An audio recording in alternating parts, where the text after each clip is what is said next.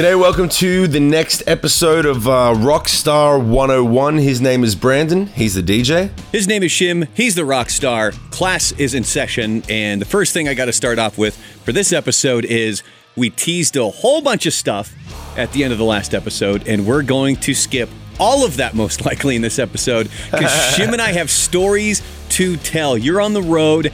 You're having an absolute blast. You had a kick-ass show last night. I got to see Metallica, and I got a whole Metallica Day Miracle story that I got to get to as well. But first, I want to know, how's the tour going? How was last night?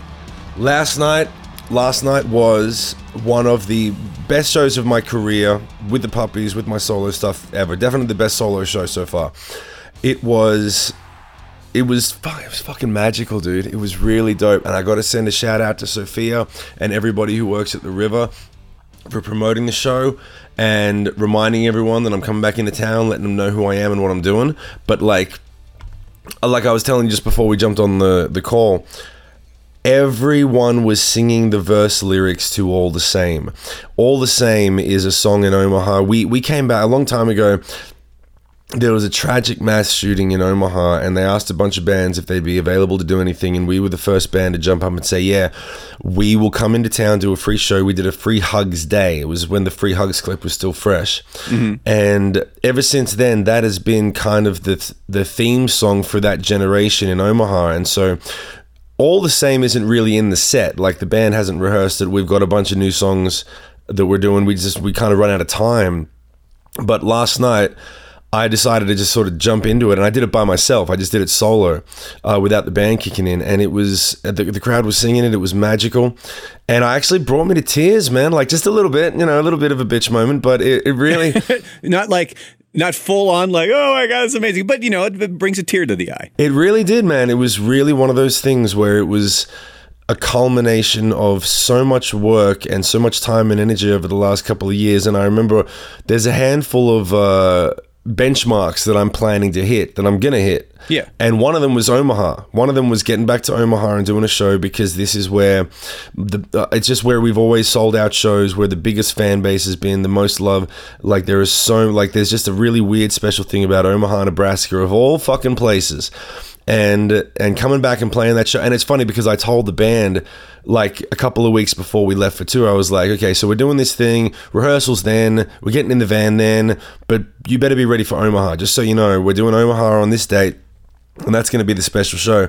And Powell, my guitar player, actually came up to me in the middle of the set, and him and I got a serious bromance going on. We got a lot of love for each other, and he just came up and he was like, this is the best show I've ever played in my life. There you go. It was just filled with so much. It was one of those things where I'm trying to really put a lot more spirit into my music and a lot more spirit into the shows and everything that I'm doing. Mm-hmm. And this was the first time that I really felt it reflected back to me. Like, it was like everyone in the band was like, fuck, man, this is something really special. Like, it was really cool. People coming up to the merchandise desk telling their stories. There was hugs all around. It was dope. So yeah, the tour, that was just the third show of the tour. So the tour is definitely kicked off in awesome style. It is cold as a motherfucker out here. I don't know how people live like this. I saw on social media you posted about oh God, what was it? It was like 3 degrees or something like that when you were holding the chicken yesterday, I think it was. Yeah, there was this. It was weird. It was 3 degrees, and we went into a Sprouts, and they had I just went in to get some chicken, and when I picked up the chicken, it was so warm and so wonderful that I just my face melted, and someone took a photo of me, and I was like, yeah, that's how cold it is. Just picking up a warm chicken will just melt your heart. Do you want me to make you jealous? Because it's going to be 80 degrees here tomorrow where I'm at. I do want to. Yeah, I'm jealous. I'm jealous. I love playing these shows, but this weather's kicking my ass. Next time you got to make it through West Texas, man. Yeah. All right. So the tour, it started off obviously very well. And if you want to check out where Shim is at, just head to shimmusic.com. He's on tour all the way through till the end of March. So check out all the dates. Check him out if he's coming to your town. Now, I want to hear about Metallica. Just get into it. Just tell me. You've been texting me. You called me a few days ago like, I got a great story. Fucking all right. Finally, let's hear it. So kind of synopsis of this is Jim Breuer is the man. Are you familiar with who Jim Breuer is? I've heard the name. Okay, so Jim Breuer, he's a comedian. He was on Saturday Night Live back in the 90s. He was the one who would imitate Joe Pesci. He did Goat Boy, all kinds of hilarious stuff. He's in the movie Half Baked with Dave Chappelle, and now he does a bunch of touring stuff with his comedy tour. And for this recent Metallica tour, he is the one who's opening up for the band, because the band kind of looked at it and they're like, man, these other bands that we put up on stage in front of us, it's tough on them because the fans are there to see Metallica, and they can be really fucking rude to the band. So they were trying to figure out some sort of an opening act that they can put out there that's going to get the crowd pumped, that's going to do great. And Jim Breuer, who has incorporated Metallica, AC/DC into his comedy act, they asked him to do it. And he's good friends with the band. So he's been touring with them. So they were in town on a Thursday. Wow. So you're telling me they have a comedian opening up for Metallica? Yes, and it's not necessarily Jesus. a comedy show. He sprinkles some comedy in there, but he's really a hype man is what he is. Right. He gets talking to the crowd. He runs into the stands. He tries to find the oldest fan in the crowd. He tries to find the youngest fan in the crowd. He talks to him. He interviews them, and it's a great show, and it's an amazing way to kick off a Metallica show. Like, it's brilliantly done. Right. So they're in town on a Thursday. Wednesday, he's in town because he's going to be doing his own stand-up comedy Wednesday night. And so tickets, I live in El Paso, Texas. We've been looking forward to this Metallica show for about a year, I think. And when these tickets went on sale, they sold out in 20 minutes. Jesus. I know this because we followed the ticket sales live on the air on the morning show that I'm on while we kept refreshing the page, and in 20 minutes, gone. All of the tickets sold out. Wow. And at the time was when I was planning my wedding. So my wife and I were like, we can't afford this. Like, all of our money right now, it's got to go to the wedding. So Metallica's out of the picture. So for a whole year, I'm thinking I'm not going to go to the show. Wednesday rolls around. Jim Breuer is supposed to be in the studio with us that morning. He sleeps in. He calls me. He's apologizing. He's like, I don't ever do this. I'm such an idiot. What can we do? So I call him back, and I'm like, I asked him where he was at, and he's staying not even 5 minutes down the road from the radio station. So I told him, I'll come pick you up. And he's super grateful for it. So then he doesn't have to take an Uber. He can get ready really quick, hop in the car, and get on in.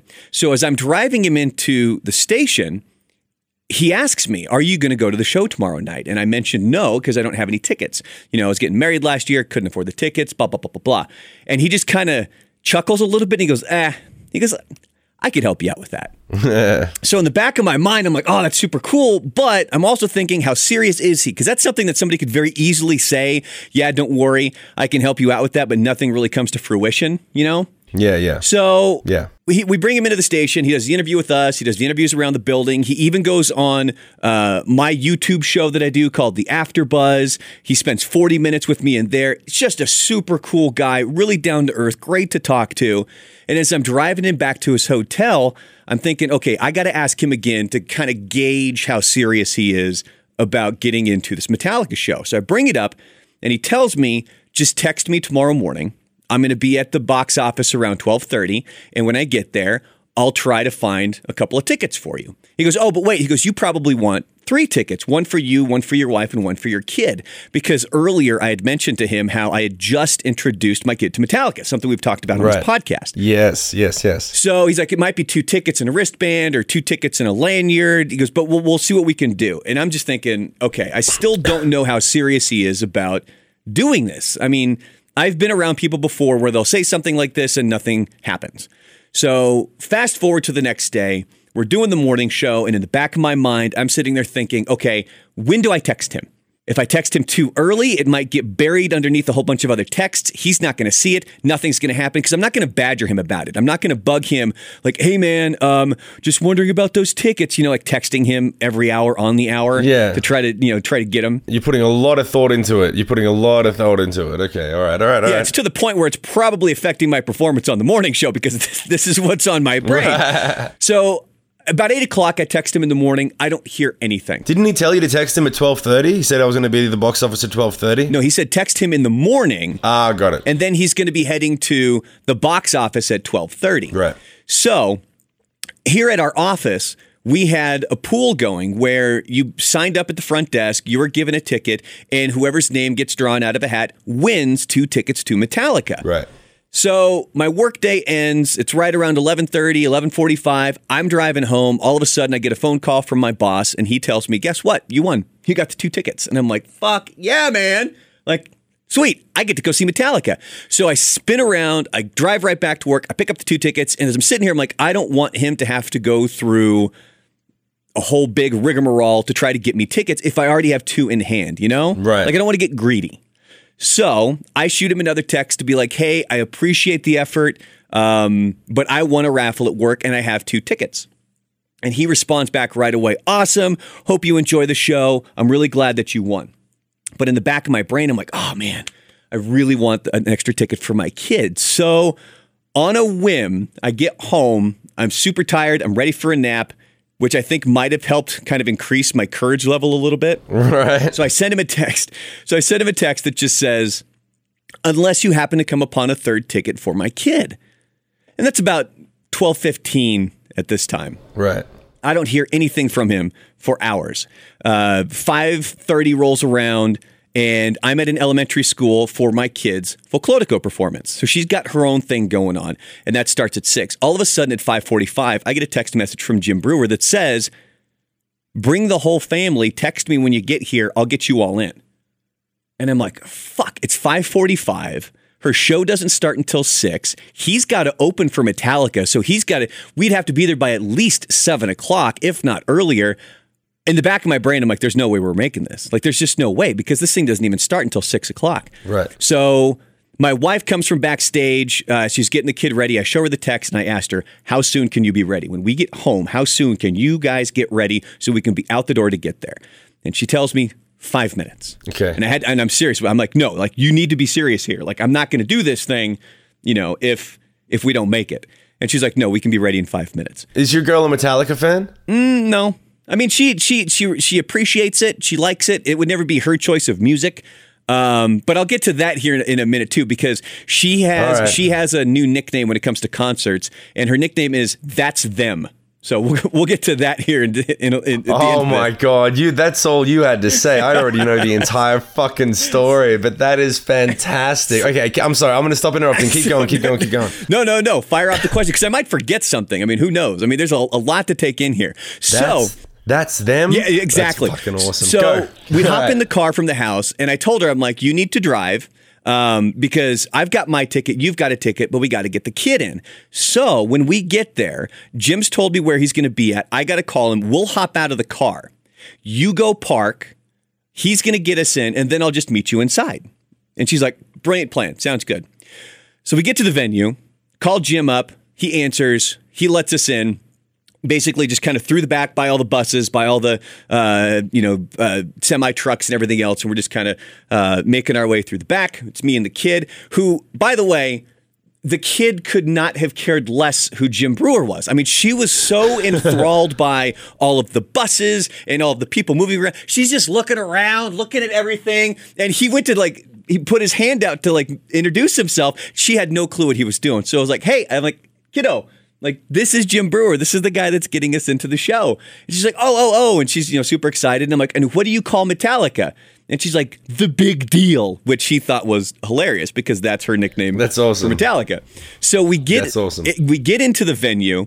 As we're walking in, Beto O'Rourke is there hanging out. Beto O'Rourke, the guy who just lost the Senate race to Ted Cruz. People are thinking that, he might potentially run for president here coming up. So it's really cool seeing him.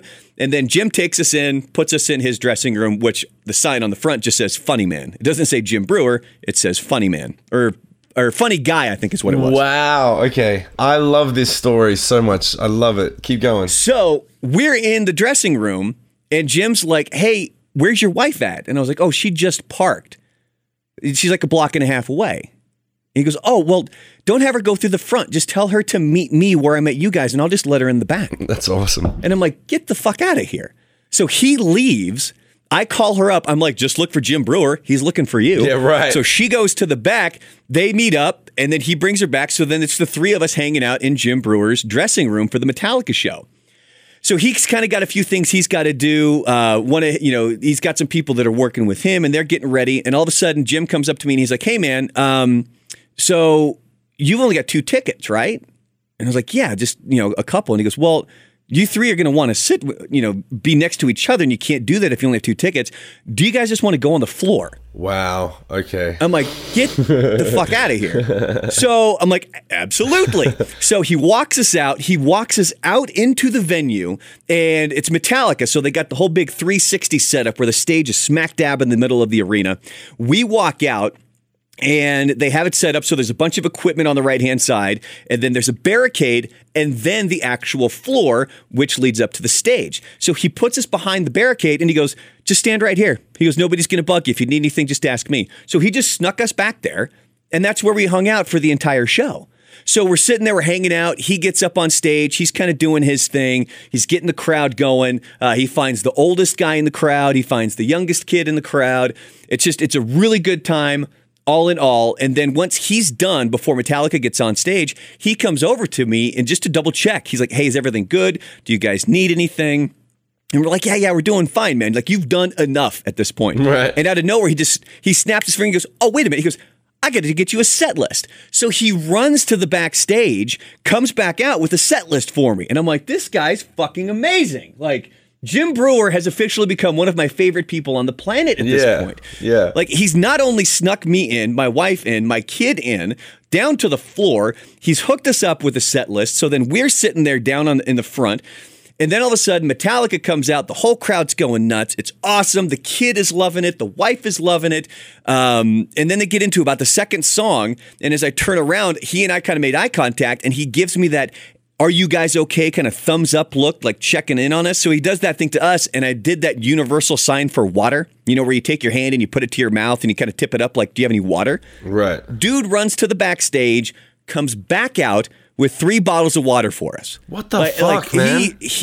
I know, just the most amazing person on the planet. Like, this night, this whole day. I'm saying, what the fuck? You had the audacity to ask for a bottle of water after everything he'd already done for you. Because I was with my kid. If I'm not with my kid, I'm not going to care.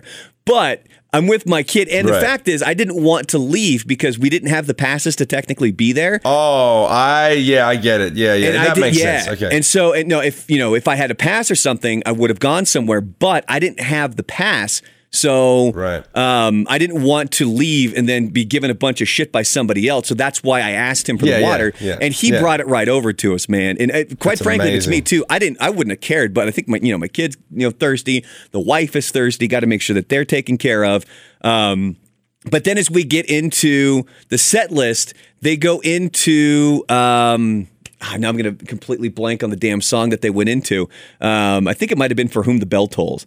But as they go into the song, my wife looks at me, and I think I got this on film, and you just hear her in the background going, "That's them? Oh, That's my them?" God. Because she did the same thing at Alice in Chains when we went to Alice in Chains. Like, she grew up on rock music, but she grew up on classic rock, like Creedence Clearwater and stuff like that. So, any of the newer stuff, grunge, metal, and things like that, she's not as familiar with. She respects it. She will listen to it, but she doesn't know it. And so when it comes to the concerts, her nickname is That's Them, because she did it at Alice in Chains. She's done it at Metallica. And it's just one of those situations of That's Them. Yeah. So to wrap up the whole night, we made it a little bit longer than I was even hoping for, because the kid fell asleep during a Metallica show. Like, she was wiped out. She knocked out for probably 5 songs. But the 2 big songs that she is a fan of are Fuel and Master of Puppets. And since I got the set list in my hand, I knew when Fuel was coming up. So we made sure to wake her up so that we could watch Fuel. We were originally going to leave right after that, but I'm like, dude, I'm amped. Like, I'm not leaving now. There's still 6 or 7 songs left. We got to stick around. So we stuck around for... We stuck around for Moth into Flames, and we left right after Sad But True when they started to go into One. And it was arguably one of the greatest days in my life. I mean... the only day I can even really think of right now that could top it would be my wedding day. Like, my wedding day is hands down the number 1 day of my life. This is easily a top 5 because everything kind of fell into place when it came to this day and being able to go see Metallica. And the interesting thing is, when I left work that day, I wasn't even planning on going to the show. That's awesome. That's so cool, man. So let me ask you, how did they sound, honestly? Like, you were down there. How was the sound? Because, you know, they've been around for a million years. Everyone knows they're older than they used to be. They've been a long time between tours. How did they sound? They sounded amazing. Yeah? There was, like, everything was just on point. It was...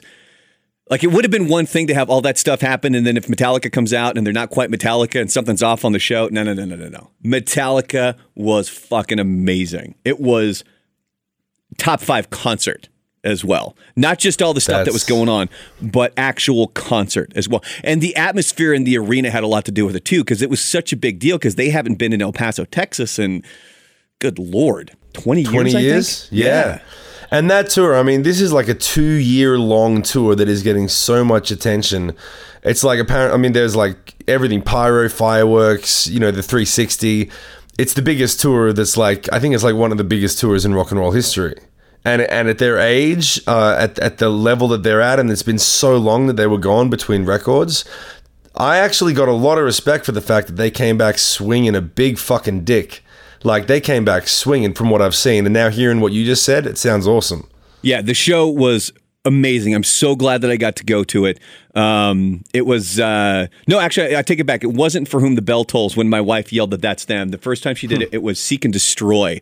When that opening part of Seek and Destroy, that's them? Wait a minute. Brandon, hold on a second. Brandon, you're telling me... Wait, Seek and Destroy is Metallica? Yeah, I know, that's right? Them? That's them? That is the funniest thing that I've ever heard, that you bring your woman to a Metallica show while at the Metallica show, in the front row, next to the most motherfucking hardcore Metallica fans, she screams out, "That's them." Yeah. I'm surprised someone didn't turn around and fucking confront you guys and say, "Why are you even here?" I know, not even that. Like, what are you doing, like, hanging out right behind the barricade down on the floor? Yeah, I paid money for these tickets. How the fuck did you get in? Yeah, but bless her soul. She's a trooper. She loves it. She's truly there for me. Like, that's never a show that she would go to on her own. And I got another funny story from Jim Brewer about Metallica and their song "Bread Fan." And when the Red Hot Chili Peppers came out with their song, now I'm going to blank on the name of the song, but it starts out almost exactly like Bread Fan does. Jim first heard that Chili Peppers song, and he called Lars up and was like, "Dude, did you hear this new Chili Peppers song? They're fucking ripping you off. It sounds just like Bread Fan." And that's when Lars had to break it to him. He was like, "We covered Bread Fan. That's not even our original song. It was recorded by Budgie back in the day. Like, that's something that we covered." So they're not even ripping us off at this point. And that's when Jim he's telling the story. He's like, "So then I kind of cowered away and ignored that altogether." That's funny shit, man. So that's my Metallica story. It was well worth it. It's one of those ones that's going to go down, and I'm really glad I got to do it too. Simply because I'm glad I got to get the kid in there, because she's enjoying Metallica. And she now has a really, really cool story for her first Metallica show. Part of which is she fell asleep for like 6 songs. Well, that's what kids do. I mean, how many rock shows has she been to? Man, I think the only other one was the Street Fest that she was at when you were in town. Really? That's about it, yeah. Was my show the first show that she'd seen? Like a rock and roll show? I think that was the first rock and roll show, yeah. Oh, that's cool. I didn't know that. That's really cool, man. Okay, cool. Yeah, and we took her to... they have like the tribute shows that they'll do every now and then, and they had a Queen one that came through town, and we took her to that as well because she's a big Queen Freddie Mercury fan. So we were able to take her to that. So we're getting her out there involved with that stuff as much as possible. Okay, so let's jump to Queen for a second. I know we're going to go off track again, but I'm curious. Did you watch the Academy Awards last week? I did. This is like the first year I've watched it in probably 25, 30 years, I think. Yeah. I happened to be at a friend's house while they were watching it, and I saw Rami Malek won for playing Freddie Mercury in Bohemian Rhapsody, Best Actor. Do you agree that he should have won? Do you agree? It's difficult for me to say because I haven't seen the other movies. I thought he did a great job. Man, it's... Having not seen the other movies, it's difficult to say. I don't think the movie was all that good. The movie, actually, I got a lot of problems with. But his performance, I think, was the one thing that stood out. Well, everyone was talking crazy about his performance, But I agree with you in certain ways that the movie was like. What did you have a problem with in terms of the movie? What were your problems? The movie was very cookie cutter. It was very, this is the story of a rock band. This is how they get together. This is the turmoil they go through. This is how they get back together. They completely butchered the timeline. Like this whole story of, Freddie Mercury announced to the band right before Live Aid that he has HIV. No, he didn't even find out he had HIV till like 2 years after that. Yeah. So the timeline thing really bothered me. But what makes it even worse is when you're doing a movie about a band like Queen, who was very experimental, very outside of the box when it came to their music, to do a movie that was so cookie cutter really bothered me. I think that's arguably my biggest criticism of Bohemian Rhapsody. Now, I'm going to watch it every time that it comes on the air. Like if it's on TV, I'm going to watch it. I'll probably buy it. But that, for me, is the biggest issue. What issue do you have with it? Well, it's interesting because I know that... You know that Sacha Baron Cohen was actually the first person who was signed on to play Freddie Mercury? Did you know that? Yes, and they had a problem because they were having issues with the storyline and what they were going to do with the storyline. He didn't agree with it, and then that's when he backed out. Yeah, and so you can imagine how much must have been wrong with the story originally, considering how many timeline flaws there are in the current one. And I agree with you. I went and saw the original and I watched it and I was like, okay, cool, it's Queen, great music, you know, the actor does a great performance. But it wasn't until after I saw it and actually Powell, my guitar player, he was the first one to tell me, yo, they'd been on tour like for months before Live Aid. They made out like, Live Aid was some sort of comeback and they hadn't played a show in years. Yeah. And then also that like Freddie Mercury broke up the band to do a solo record, but the drummer had actually done a solo record a couple of years beforehand and everyone was fine with it and they were just doing their thing. So they really over-dramatized the entire situation. Yeah. And once I watched it again, there's this one thing, and it's funny because I was talking about this with the band just yesterday where I watched it on the plane ride over from Sydney before Crucified Tour started.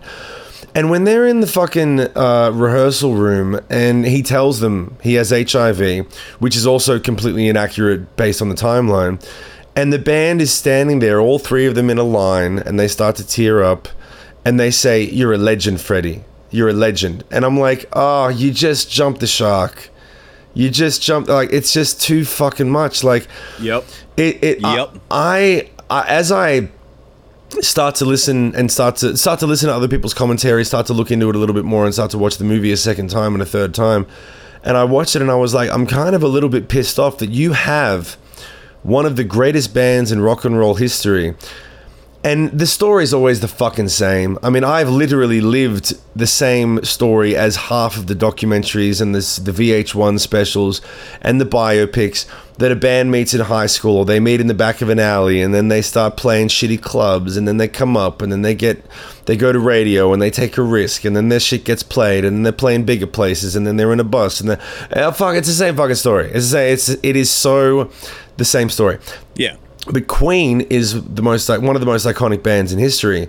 To have watered down their story to that degree, and I don't know, like, there's a part of me, because I know that the guitar work in Queen is some of the best guitar work that exists in rock and roll, especially of that period. Mm-hmm. You know, you got Zeppelin, and that has a sound and a sonic thing, but when the guitar work in Queen comes up, it is so...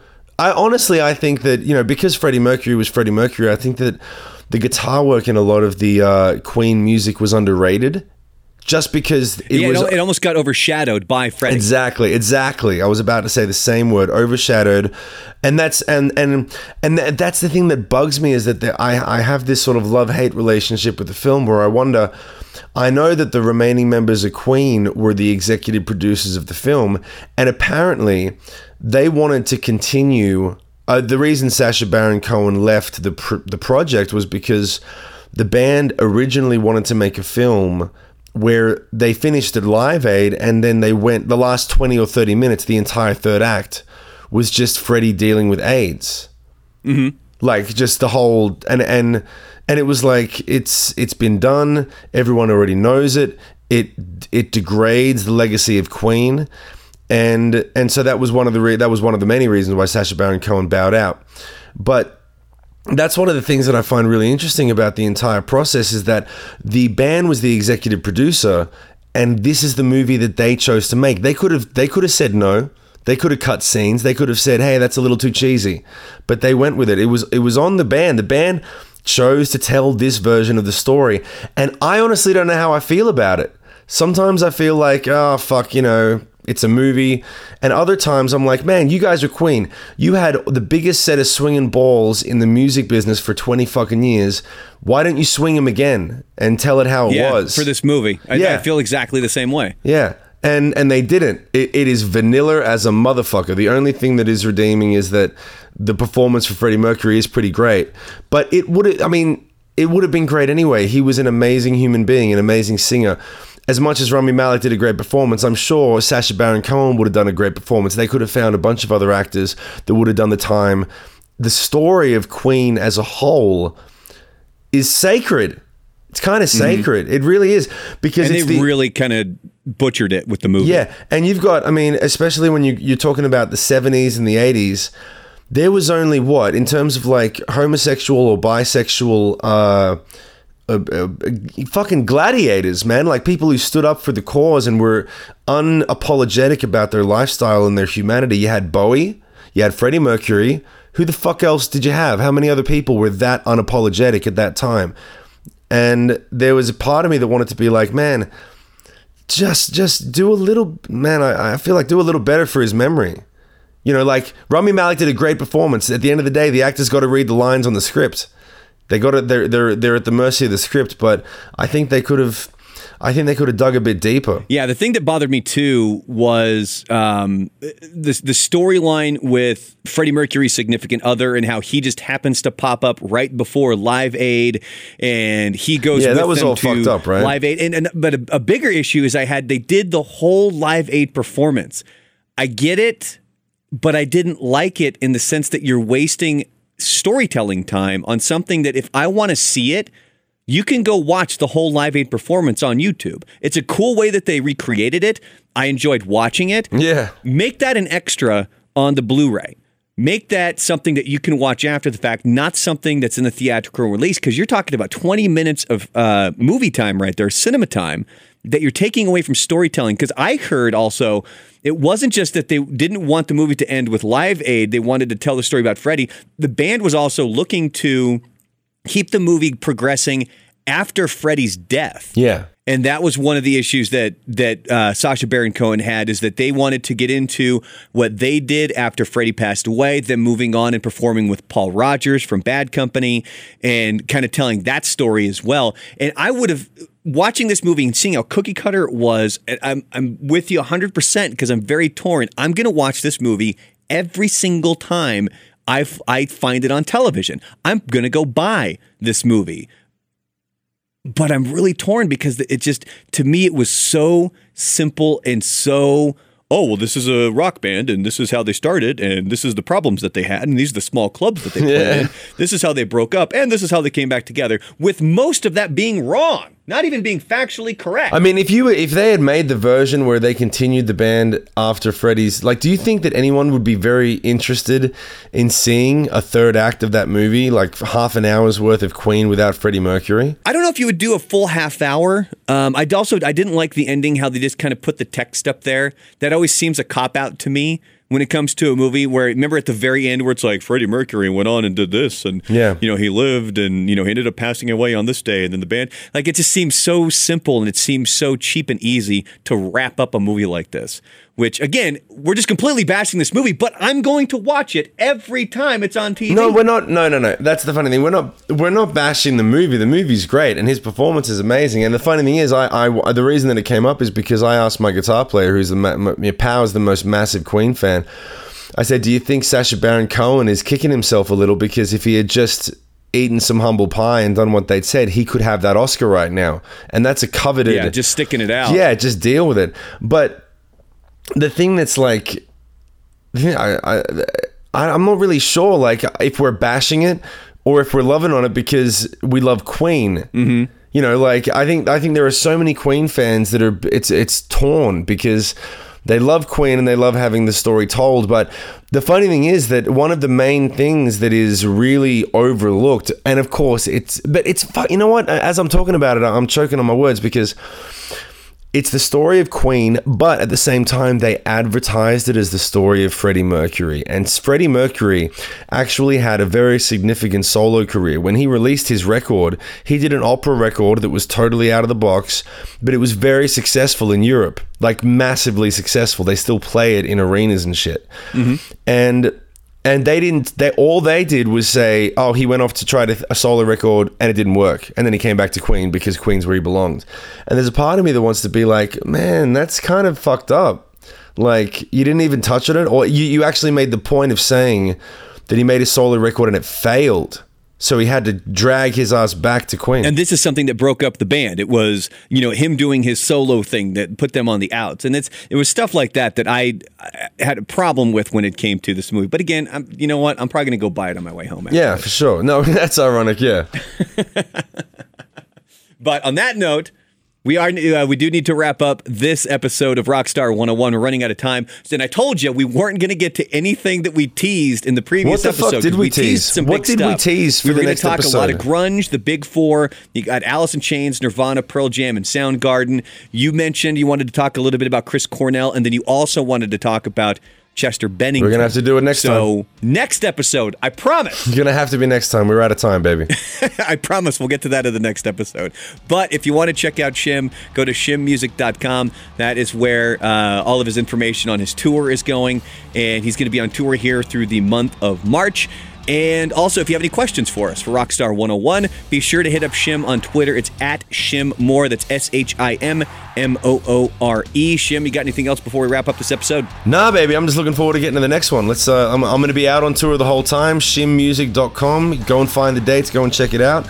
And then we'll be right here next week waiting for you. Make sure you check out the next podcast. And I promise we will get to the stuff that we teased, which is grunge, Chris Cornell, and Chester Bennington, coming up on the next episode of Rockstar 101. Class dismissed.